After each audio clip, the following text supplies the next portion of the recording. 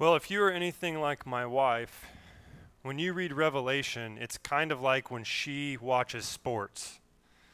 She knows that it's on and she's looking at it and she's analyzing it, but there's still a lot that that she's confused about. That's how I feel sometimes when I read Revelation. But the thing that we want to focus on today is we want to try and keep it really practical.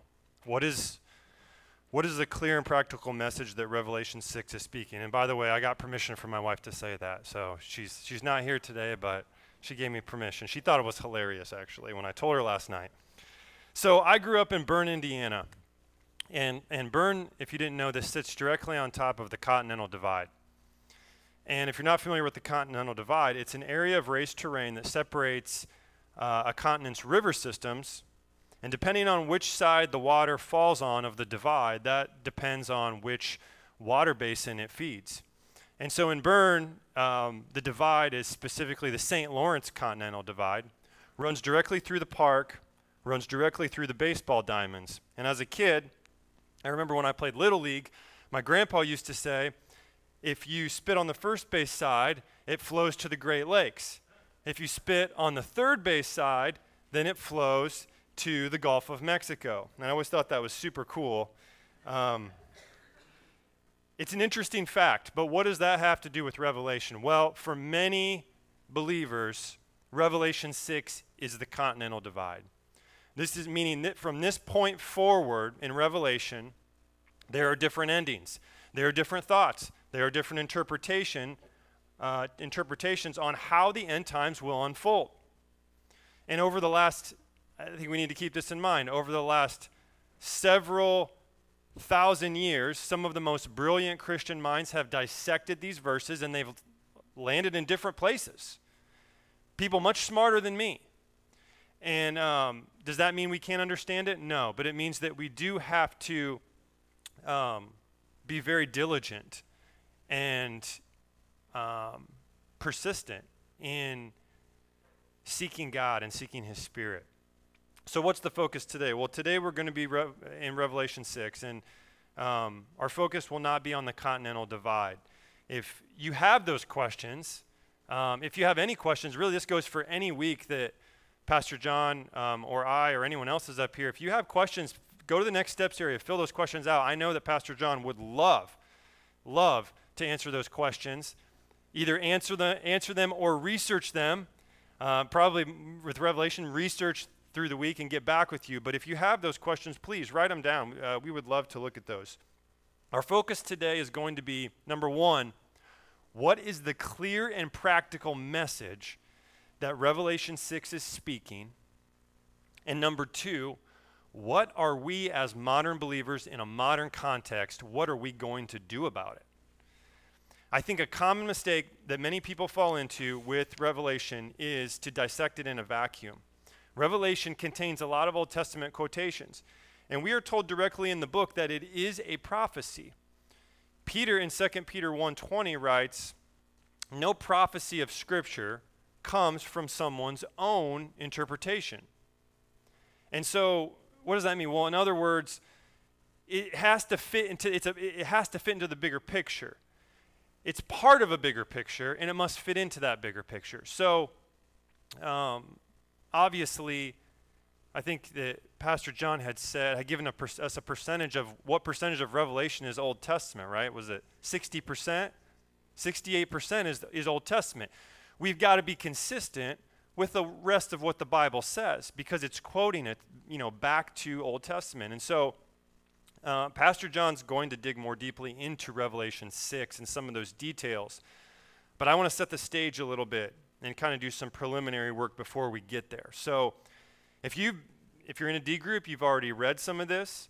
You've probably seen the language. It's very mysterious. It's very ominous. It can be very volatile. And it reminds me of a lot of Old Testament passages. The first one I want to look at today is Deuteronomy 32. So in Deuteronomy 32, starting in verse 23, it says this. God is speaking to Israel, "And I will heap disasters upon them. I will spend my arrows on them. They shall be wasted with hunger, devoured by plague and poisonous pestilence. I will send the teeth of beasts against them, with the venom of things that crawl in the dust. So again, not too much comfort, right? There, it's famine, hunger, plague, pestilence. And here in Deuteronomy, again, God is speaking to Israel, but the language is similar to what we get in Revelation 6.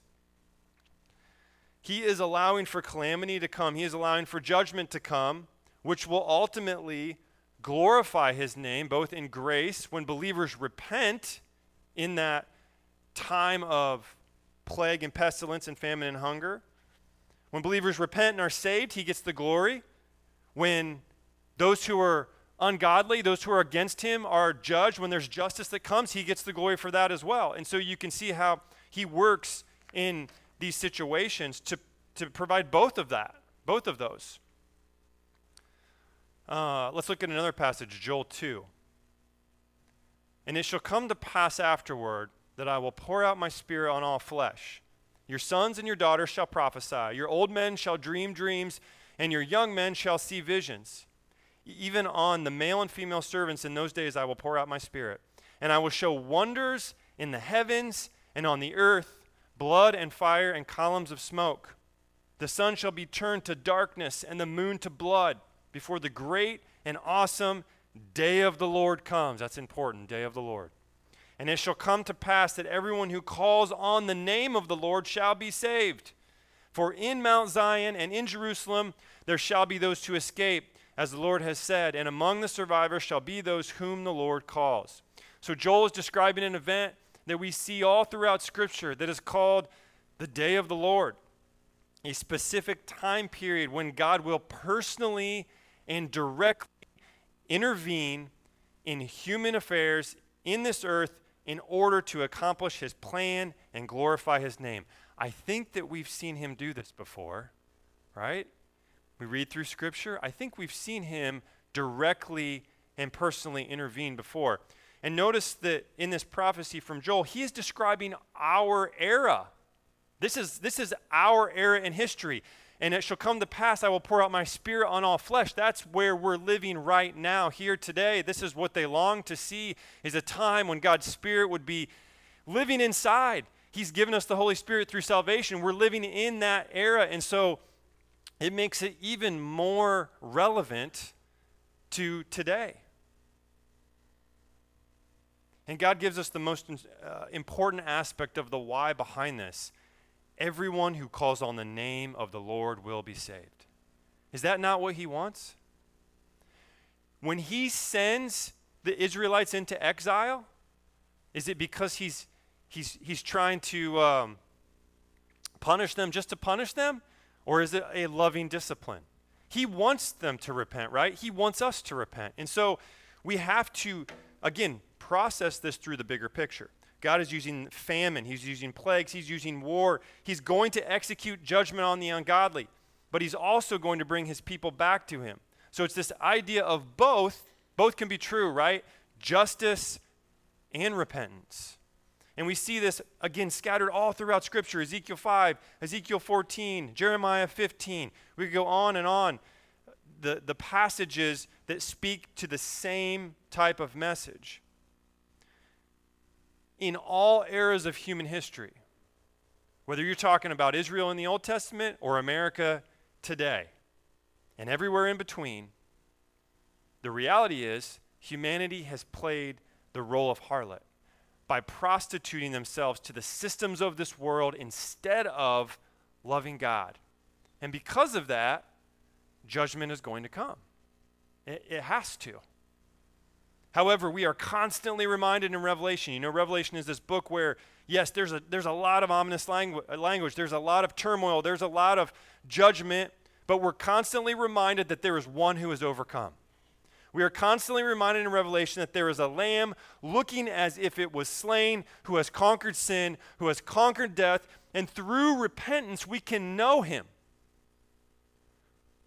We can bring glory to God. Yes, judgment is coming, but you can choose life today. You can choose repentance and salvation today. That is a message in Revelation. You can choose it. There is hope today for the sinner. And again, this is not an accidental choice. Either you worship God and follow Jesus or you don't. The other thing that Revelation teaches us is that if you want to go back to the continental divide analogy, there is going to be a divide. There's going to be a hard line in the sand. And either you're following Jesus or you're not. And no one is going to be able to say, oh, well, I didn't know. Well, God never told me, or I misunderstood. There aren't going to be any excuses. In the same way that Israel was warned multiple times before they were carried off to captivity, this world is going to get destroyed, okay? And the signs, we see them today. The signs are obvious. The signs are clearly seen. Where does it lead us? What does it lead us to do? How does it lead us to live? Those are the questions. Those are the relevant questions we need to be asking. Do you realize we are living right now in a time of grace? We're living in a time of grace. God should have executed justice in the garden, right? It could have, not should have, could have executed in the garden. Not to mention so many other times in human history, but Revelation makes it clear, look, there is a day coming. And on one hand, we rejoice at that. We want to see evil destroyed. We want to see justice. We want to see every evil act punished, every wrong being made right. God is giving fair warning as he always does. And he's calling us to make a decision, really. That's what it comes down to. It comes back to, what are we going to do about it? But that decision to follow him, and I really want you to understand this, the decision to follow him with complete allegiance, what we know about Revelation is, there's going to be an expiration date. There is an expiration date to following. Imagine going to the store and buying canned goods from the store. And you bring the canned goods home and you look at the can and you look at the expiration date and it says, consume today, will expire soon. Are you putting that in your pantry? Of course not. It's going to expire soon. You don't know exactly when. It says, consume today. And yet, wisdom would tell us, okay, I need to consume this today. And yet, we look around today and we can see many people who are stocking their pantries with those canned goods. Many Christians who are stocking their pantry with those canned goods. Oh, I have a little bit. Oh, we talked about in Sunday school. Oh, wait, the two witnesses haven't come yet. I got a little bit of time. Pastor John talked about college students who say, oh, in my 40s, I'll get serious about it. In my 40s, I'll settle down and get serious about Jesus. It makes no sense when you read Revelation. It makes no sense to wait. Remember the Snickers commercial, why wait? That's what Revelation is asking us. Why would anyone wait to follow Jesus? When you read the kind of things that you read in Revelation, yes, there is going to be an expiration date. And God does not want anyone to perish. He says that in his word. He wants all to repent and find him. And he will use whatever necessary to bring that revelation to pass. I want to leave you, before Pastor John comes up and digs more into Revelation 6, I want to leave you with the words of Paul from 1 Thessalonians 5. For you yourselves are fully aware that on the day of the Lord, it will come like a thief in the night. While people are saying there is peace and security, then sudden destruction will come upon them, as labor pains come upon a pregnant woman, and they will not escape. But you are not in darkness, brothers, for that day to surprise you like a thief. For you all are children of the light, children of the day. We are not of the night or of the darkness. So then let us not sleep as others do, but let us keep awake and sober. For those who sleep, sleep at night, and those who get drunk are drunk at night. But since we belong to the day, let us be sober, having put on the breastplate of faith and love, and for a helmet, the hope of salvation. For God has not destined us for wrath, but to obtain salvation through our Lord Jesus Christ, who died for us, so that whether we are awake or asleep, we might live with him. Therefore, encourage one another and build one another up, just as you are doing.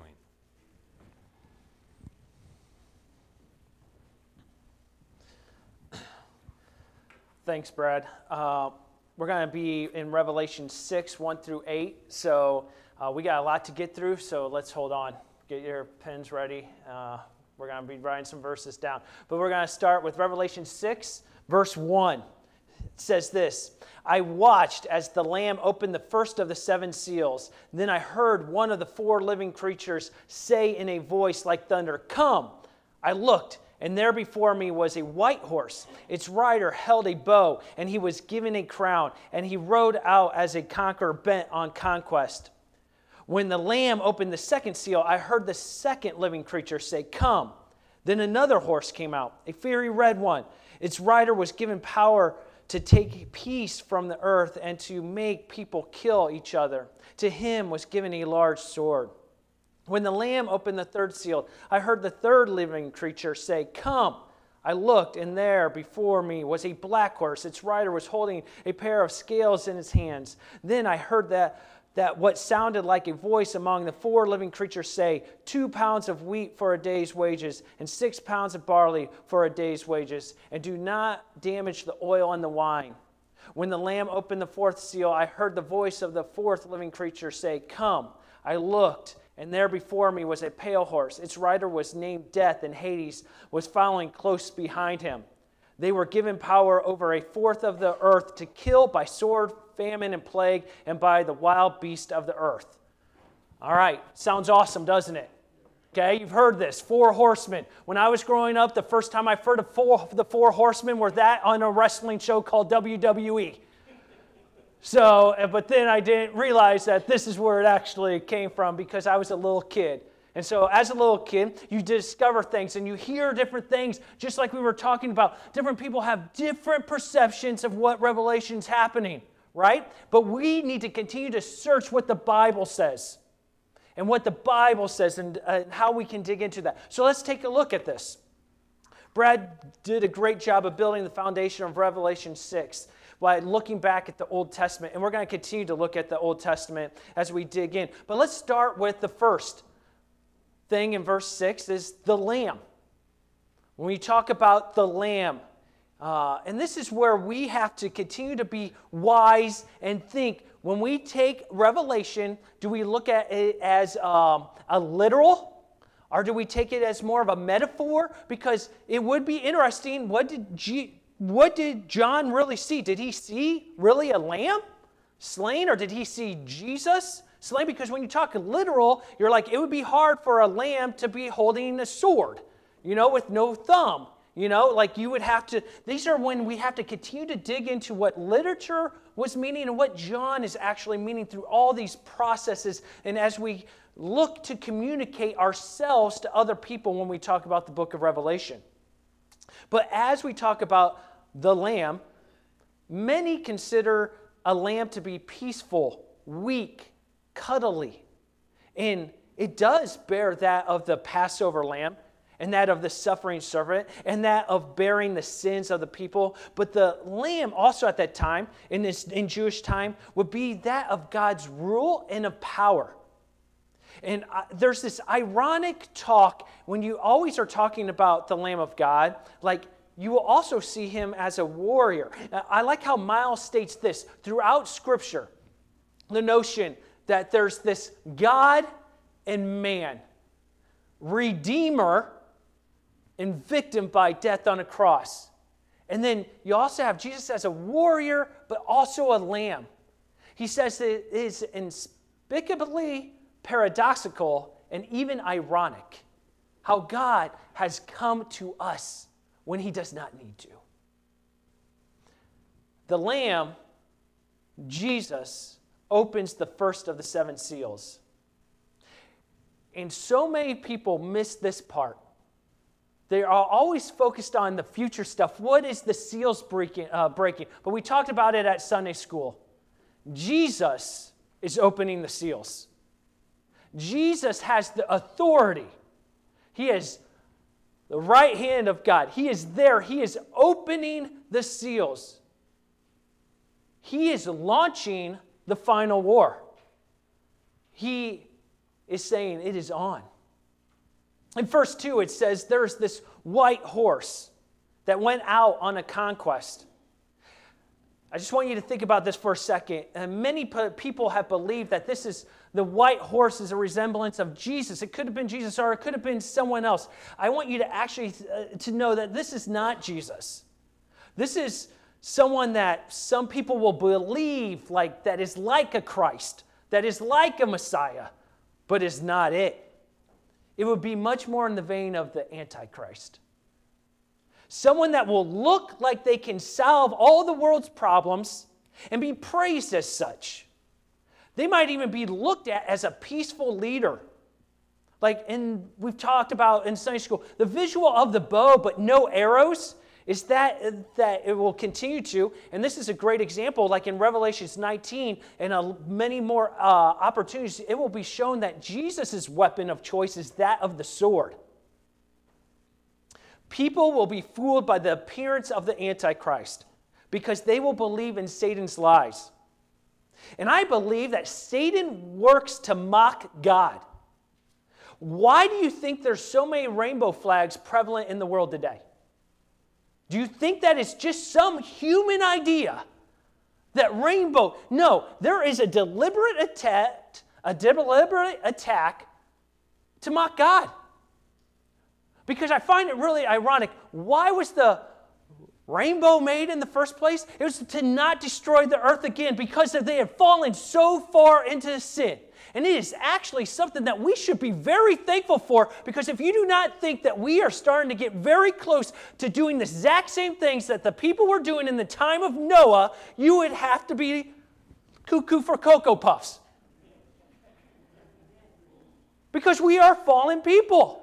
And instead of the rainbow being a sign of the covenant that God made, it is a mockery. And people fall for it. People call that love. People call for it, and it is not. We must be able to see, and we must be able to be aware that it's not my feelings, it's not your feelings. The only feelings that matter is God's. And it's God's word.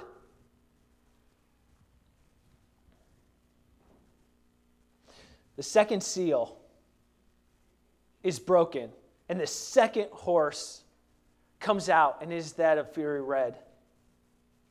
And this one is given the power to take peace from the earth and to make people kill each other. Red is talked about with bloodshed, terror, and death. That is a pretty common denominator throughout human history, would I not agree? Through wars and to where we're at now, even all around, there's bloodshed. But I love, even when we were talking down there, Doug brought it up great. It's been around since Cain and Abel. Blood. Since the fall, there's this continual depravity of where we're at. The third seal is broken with a black horse. And just so you know, the black usually means that of famine. And this is part of breaking down the economic system, where people will struggle to get food. And if they find food, they will not be able to find food for even probably their family. It will just be more for themselves. And how do you divvy this up?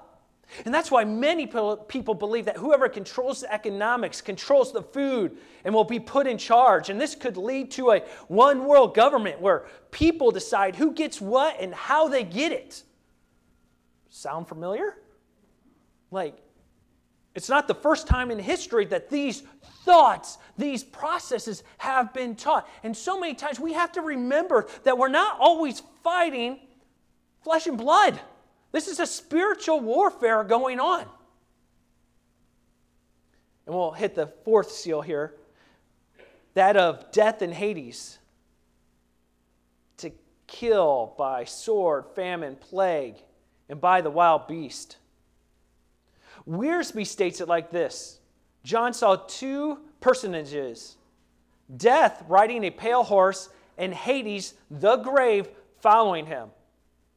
And some people believe that death is that of the physical and Hades is that of the spiritual. But Wiersbe continues he says, Christ has the keys of death and the grave, and both will one day be cast into the lake of fire.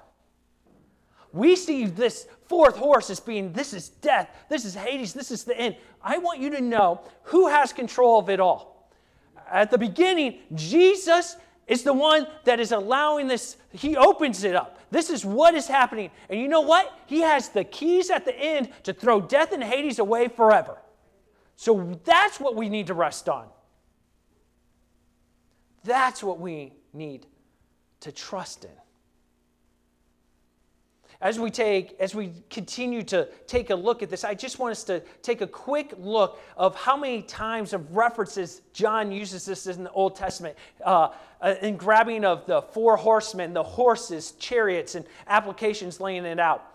In Ezekiel 14, 12, 21, if it's not up there, that I remember if I sent this one or not. Ezekiel 14, 12 through 21, if you want to write this down.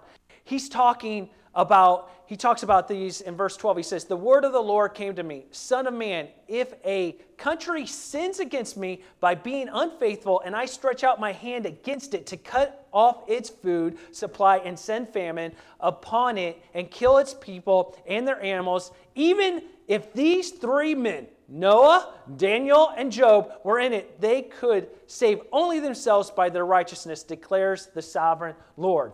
Okay? Well, I'm just going to skip around here because in verse 15, it says, "Or if I send wild beast." Then in verse 17, "Or if I bring a sword against the country." In verse 19, then it says, "Or if I send the plague into the land."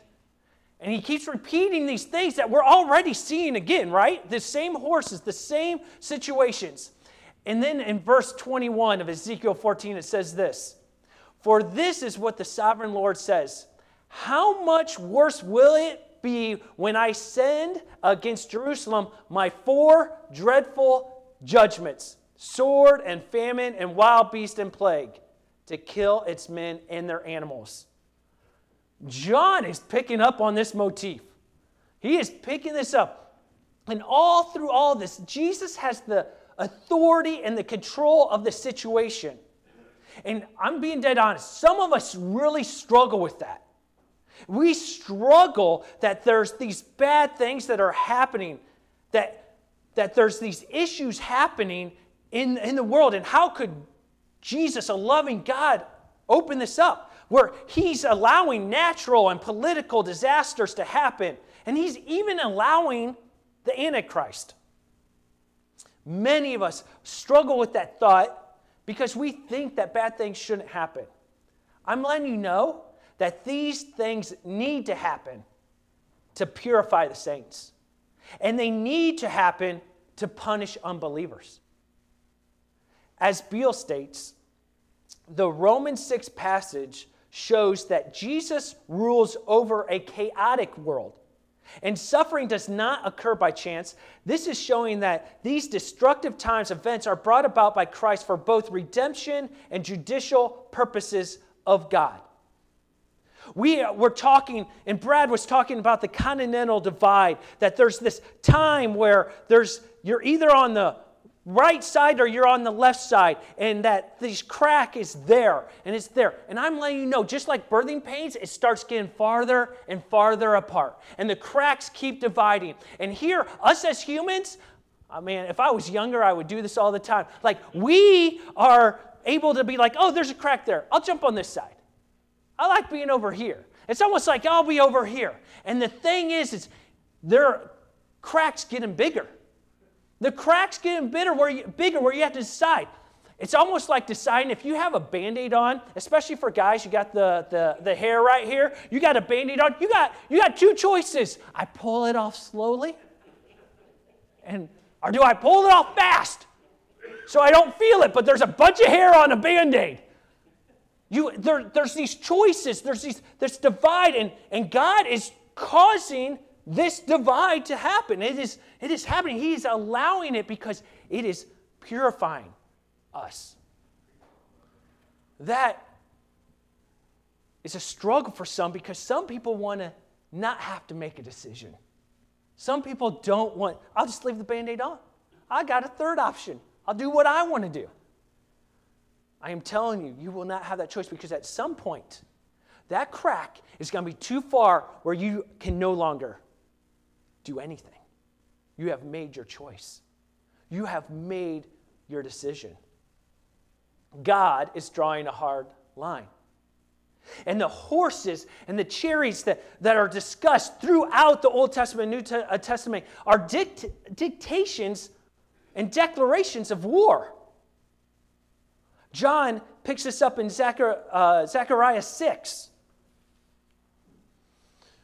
Zechariah 6, verse 6 says this, I looked up again, and there before me were 4 chariots coming out from between 2 mountains, mountains of bronze.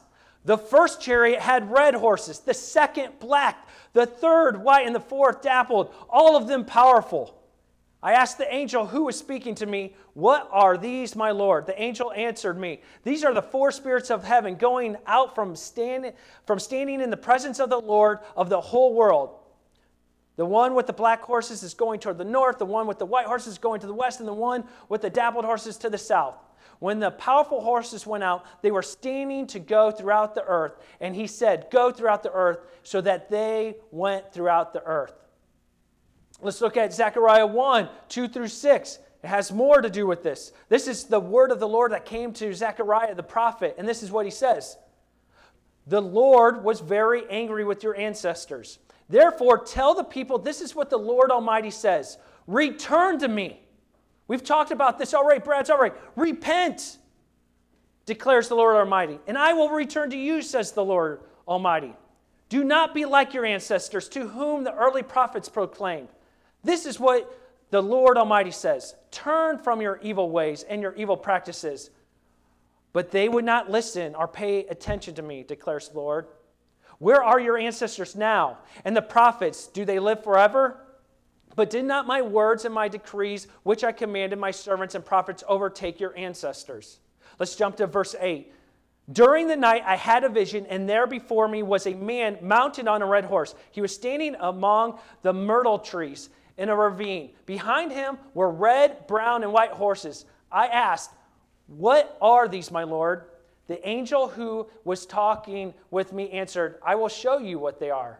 Then the man standing among the myrtle trees explained, they are the ones the Lord has sent to go throughout the earth.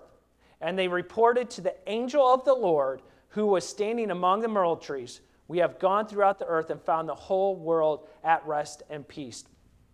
I know I'm talking a lot about horses and a lot about angel of the Lord and digging in, but I'm just letting you know, this is John, like we've talked about, grabbing Old Testament stuff like a candy store and bringing it back, being like, there is a declaration. The 4 horses are going out into all the world. This is not just hitting one spot. We are reaching everywhere, and we are going out.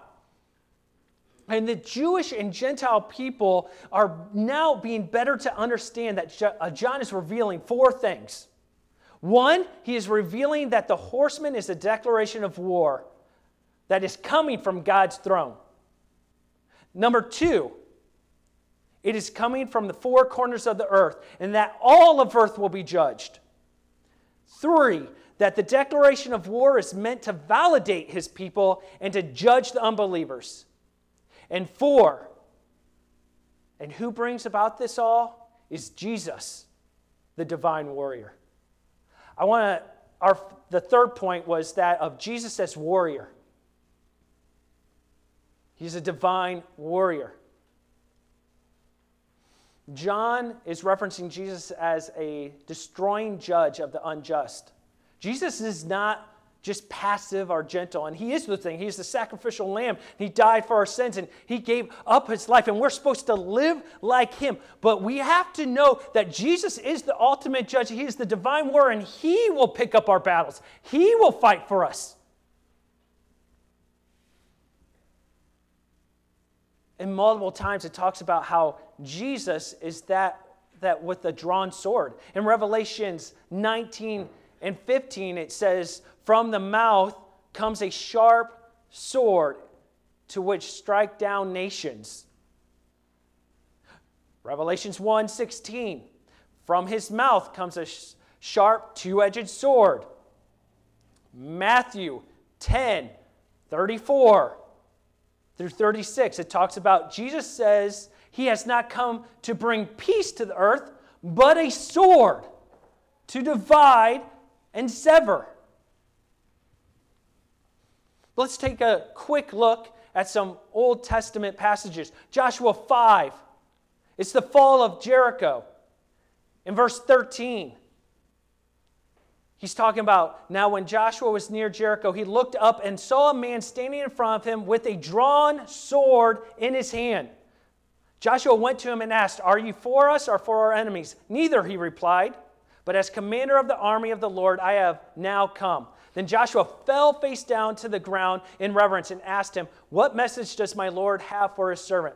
The commander of the Lord's army replied, "Take off your sandals, for the place you are standing is holy." And Joshua did it.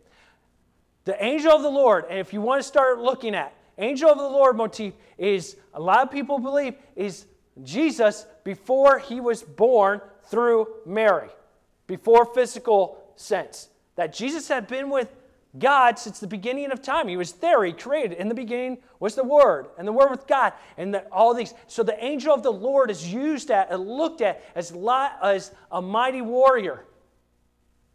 And it's really interesting. What do angels usually do when someone sees them? And they usually bow down and they say, "Do not be afraid. Get up." What does this angel of the Lord says? You are on holy ground. You're on holy ground, which should lead you, when else has been that holy ground? Is that of Exodus. You're on holy ground. Take off your sandals. There are these thinking, the thoughts that will be going off in Jewish heads. Is this the same angel of the Lord, Jesus? Is this what's going on? 1 Chronicles 21:16. David looked up and saw the angel of the Lord standing between heaven and earth with a drawn sword in hand, extended over Jerusalem.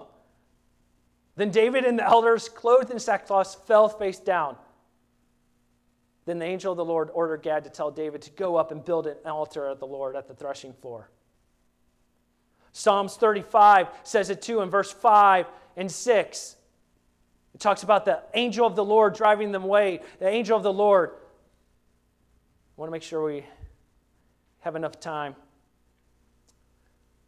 Jesus is not passive. An angel of the Lord is not passive. Jesus is the divine warrior, truly fighting on the behalf of truth, divine love, and justice.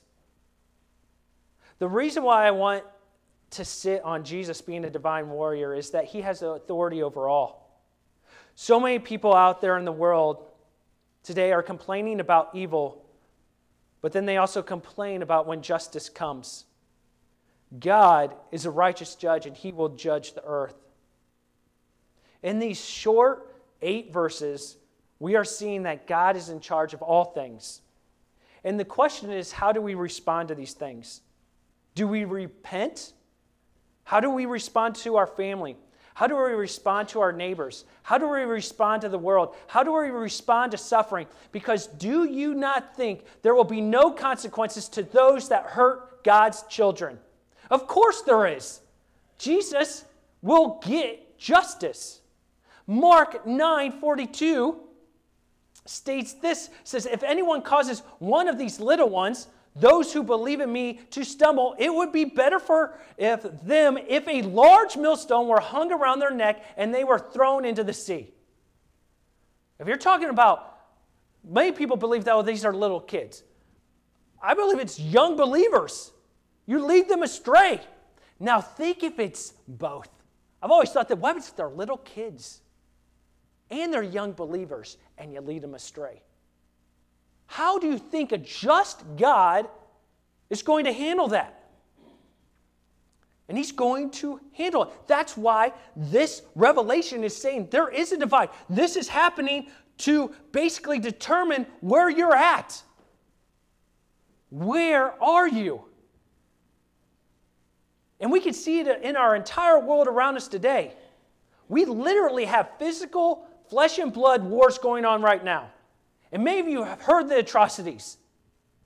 And I don't want to sound gruesome, but you cannot tell me that there are people in there right now that in this day and age have put babies in ovens so their moms have to watch them die. Watching your kid be beheaded, that is the evil that we are facing. That is what is going on in the world today. And some of us can bury our heads, or some of us like, oh, yes. No. No, we have a righteous warrior. We have the just God. That is what my dependency is on. And I will trust in Him. And I will give my life as a living sacrifice to that. But good men need to do stuff. We need to wait on the Lord. And He will guide us.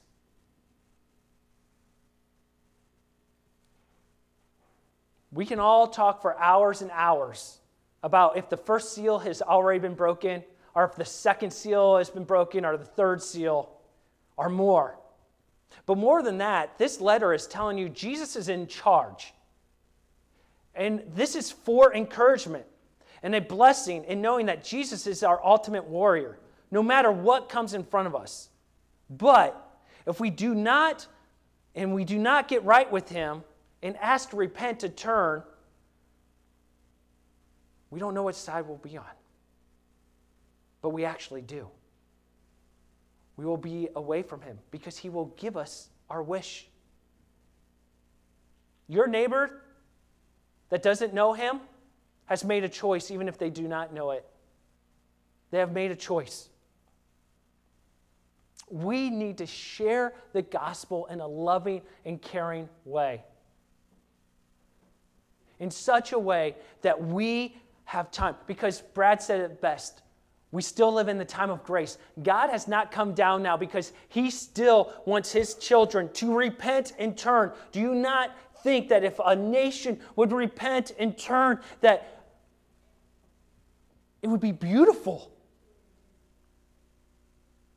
So let us not pray for just us to get across the finish line. Let's pray of a repentant heart. And as Delisha and them sing this last song, I want us not just to leave today unpractically in a way of just being like, oh, I know I need to say something to my family. I know I need to say something to my neighbor. I know that I need to do this, what is called, because there is a divide coming. Many people say, yeah, we're in the fourth seal, we're in the sixth seal. Then what are you doing about it? The crack is getting farther. It's getting wider. What are we called to do? And so many of us right now are thinking, I can't do it. I can't do it. I don't know what to do. Here's the shocking thing. You don't have to do it. You need to put your trust in God. You need to pray to God. You need to be like, God, I need to pray for my neighbor because there's no other way. I am telling you, I have distant family that I can't say the magic words anymore. It's going to take the Holy Spirit. So you know what I can do? I can pray. And I can read the Bible. And that's what I'm at right now in some situations. And so many people are like, oh, you're a pastor. You know how to say everything. I could say the perfect words, but the other person's heart, the only way they're going to be affected is by the Holy Spirit, by Jesus working. And that is what you're called to do. You're not called to say the perfect words. You're just called to be obedient to what God calls you to do. And the thing is the divide is getting wider and the crack is happening. And who knows, God could come 1,000,000 years from now. It's His call. It's His choice. But I can guarantee you this too. You're not promised the rest of today. And your neighbor's not promised the rest of the day. So I'm challenging you. I'm challenging you. I'm not doing it, John is. So as the song's going there, I ask you to pray to God. Maybe that's all it is. It is just prayer. Maybe you don't sing a word. Maybe you stand up and you hold your hands up high. Maybe whatever it is. Maybe you need to turn around on your knees. I don't care because no one else does. It's you and God. If He's the ultimate warrior, then your neighbor, it shouldn't matter what they think. Your heart is His. So whatever that looks like, I pray that you go to Him and pray for your family. Pray for your heart first to be repentant, and then pray and seek those that are lost. I want you to just glorify God in all that you do. Let us sing.